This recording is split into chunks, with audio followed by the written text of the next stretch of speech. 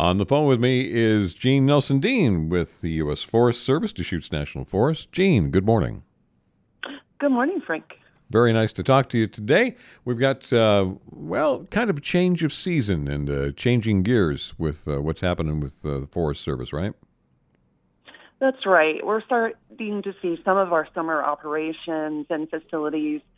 This is a time of year we're starting to do some closures, and just really want to emphasize to the public, know before you go. All this information is on a website, but yeah, our Lava Lands Visitor Center is going to close this Sunday, and the Paulina Peak Road in Newberry Caldera is going to close tomorrow. So, so they can do road maintenance prior to winter.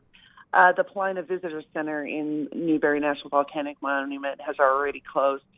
Also, we're starting to, remove our boat. Our road crews are going in and removing boat docks, making sure that they can get them out and maintained prior to the winter. And so we expect most of our boat docks to be removed in the next couple of weeks. And then finally, some of our, campgrounds, our concessionaire is closing some of those campgrounds up.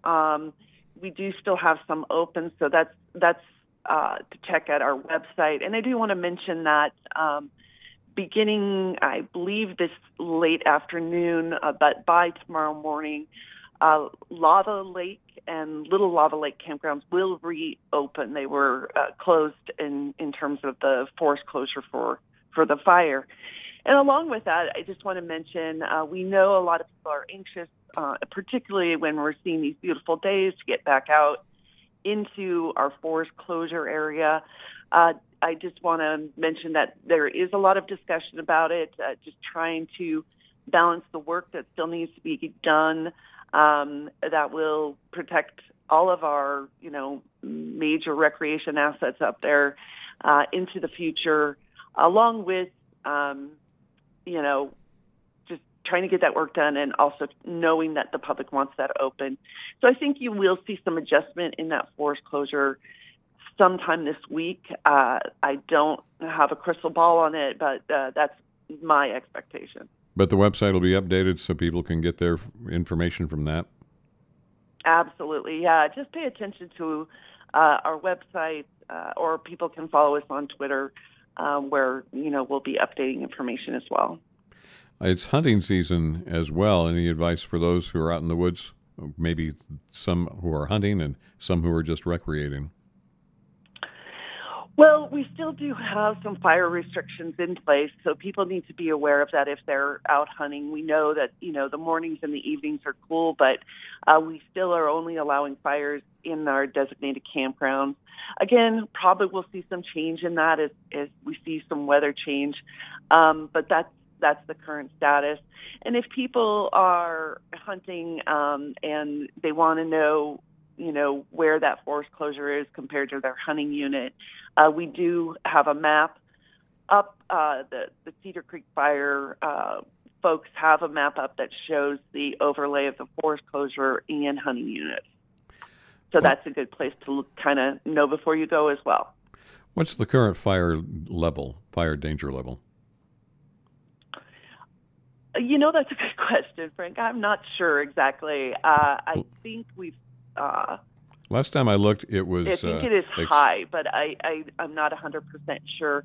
We're really in this kind of like where we've had some moisture, but now we're, getting some heat. And we have to also work with our neighbors. We don't want a person to be out in the woods and be, there are the Willamette National Forest in one foot and they're on the Deschutes National Forest on the other, and we have really different restrictions. So we take all of that into consideration. But we just, as always, want people to be aware of our fire restrictions. And again, I'm sorry, I believe we are in a high. You are correct. I looked up the website, right. So you knew it. You knew it all along. Don't doubt yourself. I did. I thought, I hate to say things when I'm not 100% sure. It's this time of year, too, when people are going out to get wood. So advice for them? No, just remember, we do have free fire use permits, but they are required to come in and make sure that they have.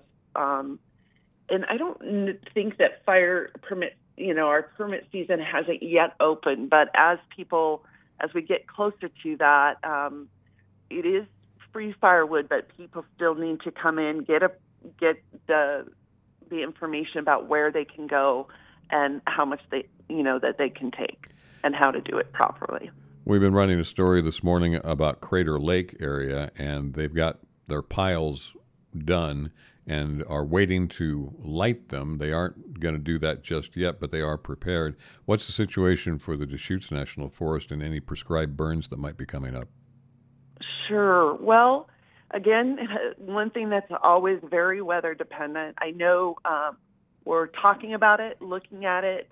Don't have any burns that are expected immediately, but I wait for our fuel specialists to look at what their opportunities are and let me know. So I know they're talking about it, but I don't think there's anything imminent.